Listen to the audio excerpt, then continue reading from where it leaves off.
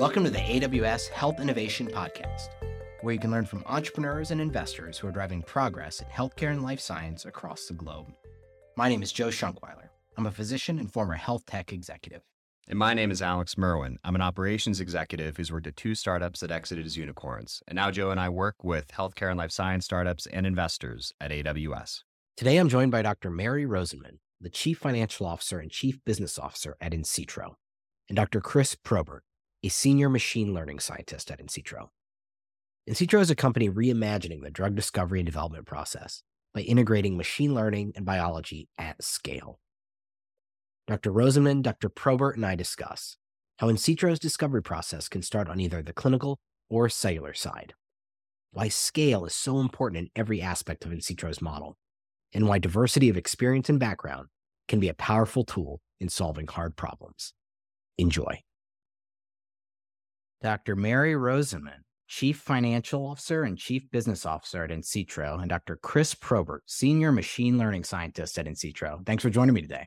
To start things off, Mary, can you tell us a bit about insitro and what you all do? Happy to. So insitro comes from the combination of 2 words, in silico and in vitro. In silico speaks to our commitment to the application of leading edge computational methods in machine learning.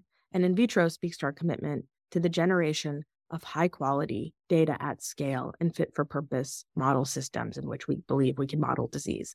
In our case, those are iPSC-derived cellular models with the potential for significant genetic engineering and multimodal phenotyping through multiple imaging modalities, transcriptomics, as well as other phenotyping.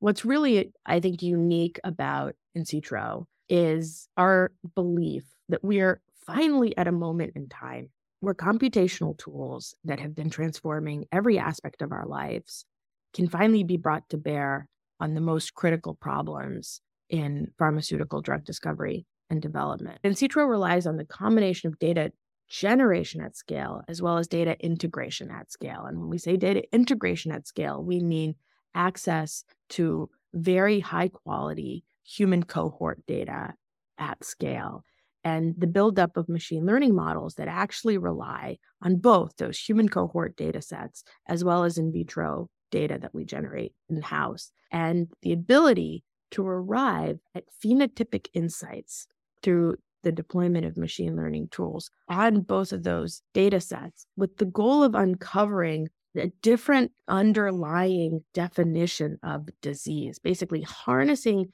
the deep phenotypic data linked to genetics, both in vivo and in vitro, and learning on those data to redefine disease, finally using all of the data and finally using all of these tools in a way that helps you identify novel biologic drivers of disease, potentially novel targets, novel patient biomarkers, as well as to test in our intervenable model system in the lab what a molecule might do in a given patient population. We were founded by Daphne Kohler, who is a true machine learning pioneer and the first machine learning professor at Stanford, founder and CEO of Coursera, chief compute officer at Calico, just this incredible machine learning luminary who had this vision, and in 2018 built this company, and from day one started to put the right people together to actually tackle this ambitious goal. Fantastic. There are certain things that we talk about that are these huge bets in the space that I've had the pleasure of having folks on this show, and this definitely qualifies. I'd love to also hear both of your journeys and how you ended up doing this, taking on this audacious challenge. Chris, I'd love to start with you. I'd love to learn how you ended up where you are today. I think in some ways my journey has mirrored some of the themes present at insitro. I've actually always struggled to choose between the worlds of biology and computer science. I found myself drawn to programming computers, but I've always thought that biology has interesting questions. I actually tried to double major in both, ended up finding too much memorization in biology, stuck mostly with computer science, did a PhD focused on applying machine learning to genomic data sets in oncology, and have basically been at insitro for the past almost the full life of the company, helping to grow the team from, I think, 6 people on day one to 200-ish that we are today. Wow. Mary, how about you? It's rare that I get the opportunity to speak to somebody with such a deep scientific background on the business and strategy side. I'd love to hear about your own journey. From a very early age, I wanted to help sick people be healthy. I grew up with a family member who struggled with an illness for which there were not good treatments available. And as a little kid, I didn't really know anything about therapeutics or chemistry or any of those things. And so what I thought was that I wanted to be a doctor, and because doctors actually help sick people be better.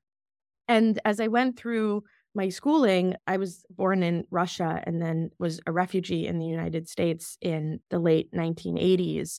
So as I went through schooling initially in Moscow and then subsequently in the US, I developed a tremendous passion for science, and always with this sort of guiding light of wanting to become a clinician and help sick people be better. When I got to college at Columbia, my very first year, I volunteered in a hospital at St. Luke's Hospital on the Upper West Side of Manhattan, which was not a hospital with great resources, but perhaps even if it had been, it would have been made very, very clear to me that I was just not cut out to be a clinician. I am a total hypochondriac. I can't stand the sight of blood. I've been in a hospital twice when I had my two children, and thankfully haven't had to be there since. So it was really a dream cut very short early on in my first year of college. And so I sort of calibrated myself on the sciences and worked across different areas of science, biology, chemistry, physics, et cetera, and ultimately really found that organic chemistry, and specifically the ability to reason about molecules on a structural level, and then also think about the way that they could perturb or influence biologic systems, was the thing that was most exciting to me. Did undergraduate work in chemistry, ended up doing my PhD in chemistry at Harvard with David Liu, who has since been one of the pioneers of CRISPR and built a number of incredible companies himself. And I absolutely loved science, but ultimately didn't want to be the person in the lab making the discoveries. So it became all about, how do I participate further downstream in the funnel? Spent about 5 years at McKinsey and Company learning the business world, where my partner platforms really focused on the intersection of pharma and corporate finance. Was a venture investor for a while. And upon moving to Silicon Valley back in the beginning of 2013, really started to appreciate that the really exciting piece was actually building the companies, not advising companies, not investing in companies, but actually rolling up your sleeves and building the companies. I built my first company starting in around 2015 when I transitioned off the board. We'd been investors at my fund and became a member of the executive team. And so that was a fantastic journey where we were able to actually grow the company, professionalize it, take it public, and so forth. But more importantly, advance a therapeutic from phase 2, ultimately to having a drug that was approved by the FDA made available to patients. And I loved that, and remained so proud of everything we did there. But I couldn't help but see that there was this revolution with computational approaches starting to transform every aspect of life, but somehow it seemed to me not really making an impact on this industry that I had been building my career in, focused on drug discovery and development. And I started to read books and read papers and really just became obsessed with the potential for computational approaches to fundamentally transform how we discover and develop medicines, and developed tremendous conviction that the next company I was going to build had to have machine learning and computation at the core. And it was really just about finding the right context and the right people. And I was fortunate enough to find Daphne Kohler and Chris and the handful of people who were getting insitro going in those early days, and joined the company in the middle of 2019, just about 3.5 years ago. The two guests on this call are such a great example of this. And I know that insitro is a champion of bringing together those diverse disciplines for this really audacious goal that you have. How does that diversity within the company impact how it operates, the strategy, the vision? How does all that come together? It's something that sounds really amazing, but what does it look like when the rubber hits the road for that? Daphne Kohler, our founder and CEO, talks about the importance of people being bilingual. And when she talks about that, what she's really referring to is biologists really learning the language of computer science or even machine learning, and vice versa. Ultimately, it's not just about people learning to speak each other's languages, although it is incredibly important. It's about creating opportunities for people to truly come together to tackle things in a fundamentally different way, to create these program teams and project teams and bring people together and create opportunities for people to ask fundamentally different questions, not just try to answer them in different ways. And I think the greatest examples of not just in vitro successes, but the true step functions in our science and in our progress as a company have come from those unexpected insights that came when 2 people or 5 people with vastly different backgrounds were looking at the same problem from just completely different vantage points. And so I think we see our responsibility at insitro as sort of creating an open, transparent culture where people engage openly, constructively, and with respect and work together in a truly collaborative way to help tackle things differently and better. I've seen the insider outsider dynamic within healthcare and life science be a really powerful driver of innovation for exactly all the reasons that you laid out. So it seems like you've really tapped into that, enough knowledge to ask the questions, but not such a deep expertise in that particular area that you are bound by whatever the historical precedent is that may have worked in the past, but doesn't open you up to what could be in the future. It's really a compelling vision. Chris, I'd love to hear a bit more about how the tech supports this vision. What are the advances in technology that have made what Mary laid out and what Daphne has talked about possible for insitro? Yeah. So I think there are a number of themes that we've brought in from the outside world and that we've continued to extend and innovate ourselves over the past 4 years in insitro. If I had to pick 4 big buckets of innovation that I think are key enabling technologies, I'd say the first is quite simply machine learning. I think that the ability to, and particularly deep learning, the ability to draw insights from data, to learn discriminative features, learn to make valuable predictions from data. I think that's the single biggest technology enabler that our science is really anchored on, that everything we do is driving towards making better predictions to, frankly, achieve better health outcomes for patients. I think other enabling technologies, so one big bucket is biology tools and bioengineering, things like CRISPR genome editing and iPSCs, which allow us to study biology at higher resolution, bring particular edits into particular patient cell lines that let us dissect genetic variability at a really fine-grained resolution and ask really targeted questions. Another's the suite of automation and imaging technologies. So these are things that we take advantage of in our high-throughput biology lab that we call our data factory. They allow us to operate the lab 24/7, produce data at huge scale, and benefit from the kind of reliability and reproducibility that you get when you're able to industrialize and automate data production rather than have humans do it. Right. Final bucket of external innovations, or say key enablers for our science, I think, is human cohorts. The birth of early examples are things like 1,000 Genomes Project since then, UK Biobank, and the work that Genomics England or FinGen or Our Future Health or all of us. Any of these examples of 1,000 to million scale data sets that have health outcomes and genetics and other high content data, I think, have really enabled us to take the chain of translatability all the way from our cellular model system into interventions that actually make differences in patients. And when you talk about scale here, is that the scale element, the ability to scale those processes, scale what you're seeing, scale the impact? How does scale seems really central to that discussion? A lot of what we're doing, we're thinking about scale. We want to be able to study as many genetic perturbations as possible, as many environmental conditions, as many patients and genetic diversity as much as we can. An obvious answer is that the ability to detect a genetic signal is very largely based on cohort size. So in terms of the last bucket of innovation, I talked about the human cohorts that allow us to make genetic discoveries. We're only able to detect some of the signals that we find in the cohorts that are available today. This science simply wouldn't have been possible 5 to 10 years ago because The cohorts just weren't there, that you're only able to identify low-hanging fruit, not the more subtle disease modulators that are the alleles that we're able to pick up on in human cohorts today.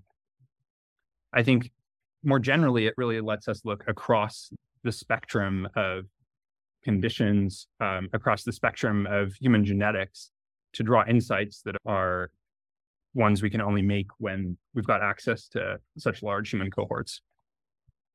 Yeah, maybe I would just add that, as I said at the outset, insitro really relies on data generation and data integration at scale. And Chris spoke to the incredible developments that have occurred over the past several years in terms of the quality, the depth, and the multimodality of the human cohort data sets that are available out there in the ecosystem.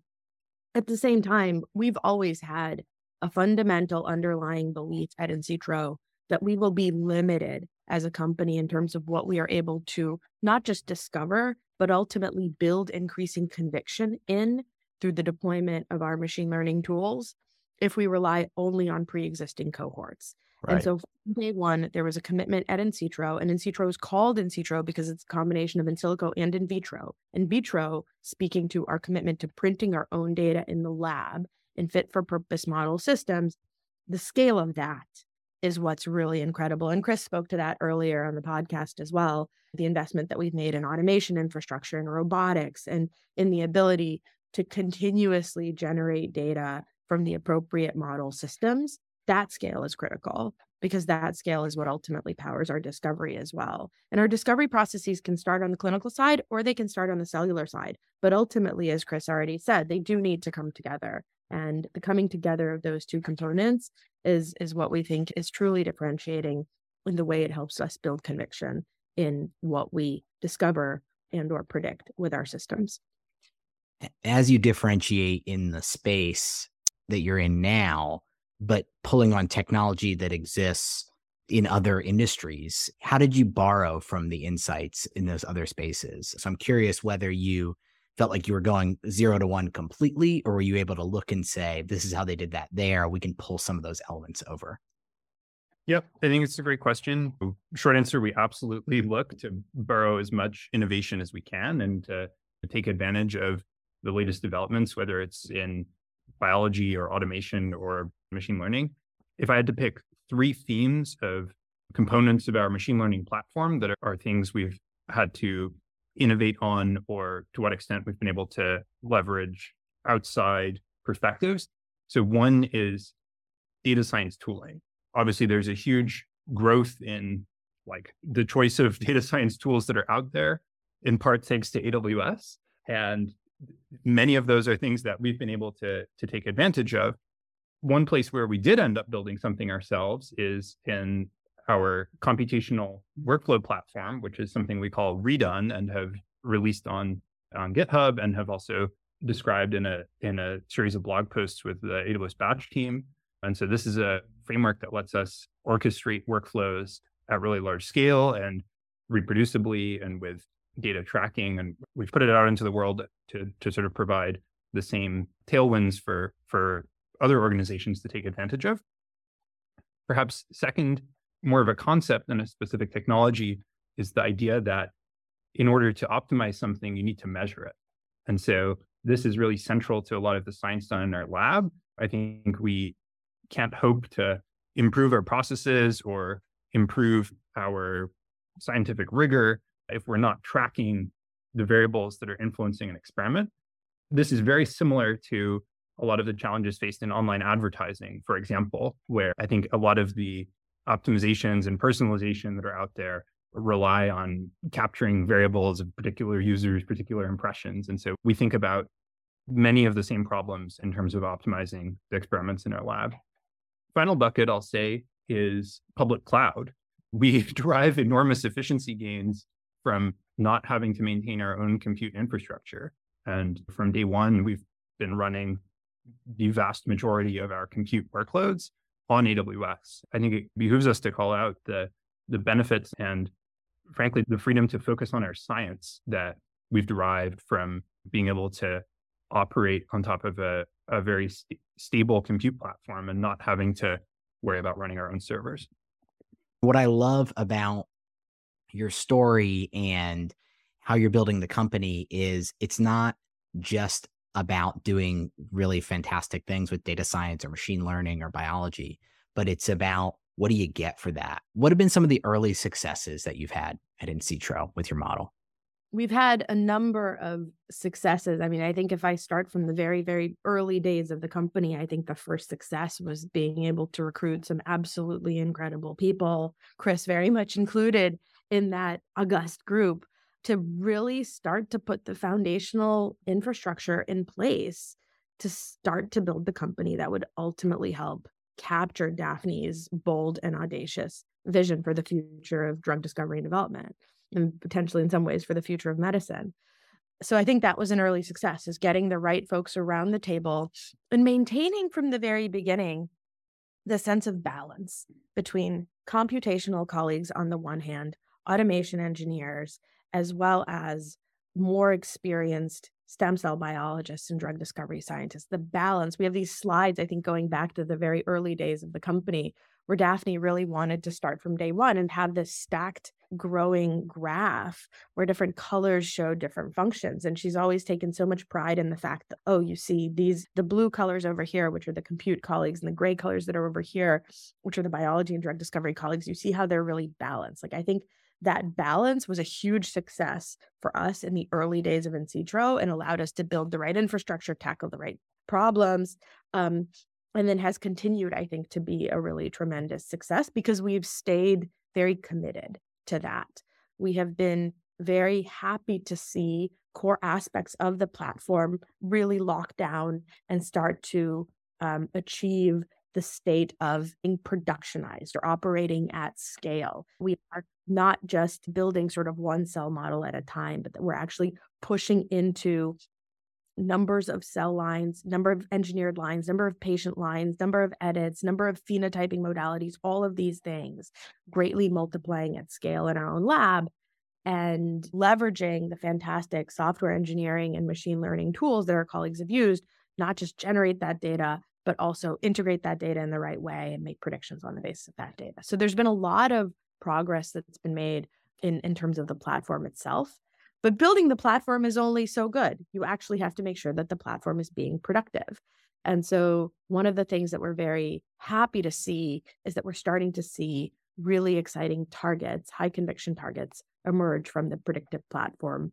And as I mentioned before, we're working in the areas of neuroscience. We have a collaboration with Bristol Myers Squibb in ALS, known as Lou Gehrig's disease to some people. It's an absolutely devastating condition that rapidly claims the lives of people. And so BMS has been a tremendous pharmaceutical partner for us. So one of the things that we're really proud of is just how well that collaboration has gone. Obviously, there are significant economics associated with the collaboration, but much more than the economic piece, it's really that BMS has been a fantastic thought partner to insitro as we have tried to access this sort of magic at the intersection of a truly innovative, computationally and genetically driven approach from the insitro side with deep grounding in medicine and drug discovery and development on the BMS side. And I think bringing those two cultures together between BMS and insitro has been equally important to bringing the compute and biology cultures together within insitro itself. Because ultimately what we're trying to do is not just do really cool bleeding edge science, but we're actually trying to do it in the service of patients and in the service of advancing molecules. We've also launched some very important data collaborations. Our collaboration with Genomics England is a first exemplar where insitro is actually bringing a computational capability to the Genomics England research environment for use by their other partners. And that's been a wonderful relationship where Chris is also very closely involved that we hope to build on as we establish more data access collaborations. I think beyond the platform buildup, the early output of targets and buildup of our pipeline, the pharmaceutical collaborations, the data collaborations, I think we're also fortunate to be in a fantastic space that can continue to support our growth. We have about 84,000 square feet of space here in South San Francisco, where we're able to continue to attract really incredible talent on both the tech and the biotech side. We continue to build an amazing team and are very fortunate to have raised capital from high quality investors and have not just an amazing team, but an amazing board and set of company backers who really are the wind at our back as we try to do all of these ambitious, occasionally crazy, but critically important things. I always like to close this podcast with a piece of advice for the entrepreneurs or budding entrepreneurs that are listening. And I'd love to hear from both you, Mary, and Chris on this. Mary, starting with you, what advice would you have for new entrants into the drug discovery space generally? And specifically, given your experience across insitro, but also other organizations, is there something that you frequently see companies miss that you would like to call out as a common misconception or a common misstep? Yeah, I guess I would say, I don't know if it's a common misconception or misstep, but I think it's important for people to understand that this is all really hard. There is no easy button. There's no way to tunnel through the blood, sweat, and tears that have to go into all of this. And all of it is really hard. The machine learning is hard. The data infrastructure and the software engineering is hard. Data provenance is hard. Cell biology is hard. Drug discovery and development and everything that you have to do from a novel target to actually getting a drug into patients, let alone having that drug go through successful clinical trials and getting approved by the FDA. All of those things are really, really hard. So if you don't have passion for this space, and you aren't going to just, give 1,000%, especially as an entrepreneur who's eager to build a company, it may not be the area for you because it really is just incredibly, incredibly hard. I would say personally, there's nothing more rewarding in life than actually investing your time and your energy into making medicines for the people who need them, but it is very hard. I think to answer your question about what people sometimes miss, I think there are biotech companies out there that miss that these tech pieces that they need are not just out of the box. And the biotech companies would say, look, I want to do compute and I'll set up an AWS account and I'll use some models that I found online, some random forest thing that I can just download or whatever. It's going to be a bad road. Machine learning is incredibly good at picking up on signal. It's also incredibly good at picking up on artifact. You can do ML and make predictions, but that doesn't mean that they're going to be good. It certainly doesn't mean that it's going to improve what you're trying to do. So I think on the biotech side, understanding that the tech components are incredibly challenging and you need the right people around the table.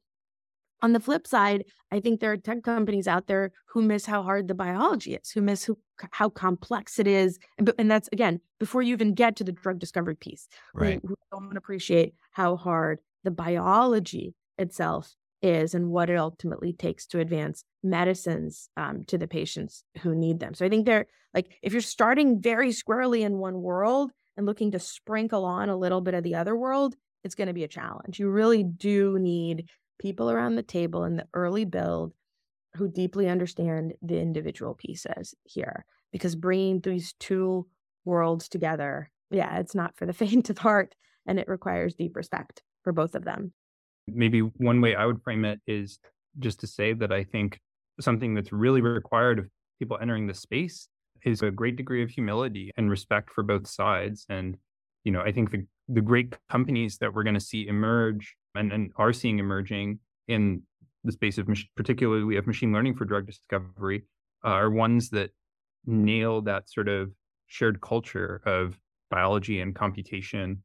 One of our tenets that I think Daphne said to me the first time I interacted with her, and something she has repeated and really built into the culture of insitro, is the idea that there are no dumb questions, and that colleagues on the computation side should be empowered and feel encouraged to ask, even really basic questions about biology, and likewise in the other direction.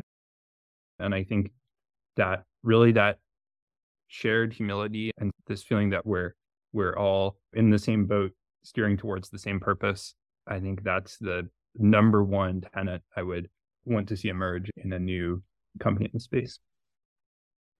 Dr. Mary Rozenman and Dr. Chris Probert, thanks for joining me today. Pleasure. Thanks for having us.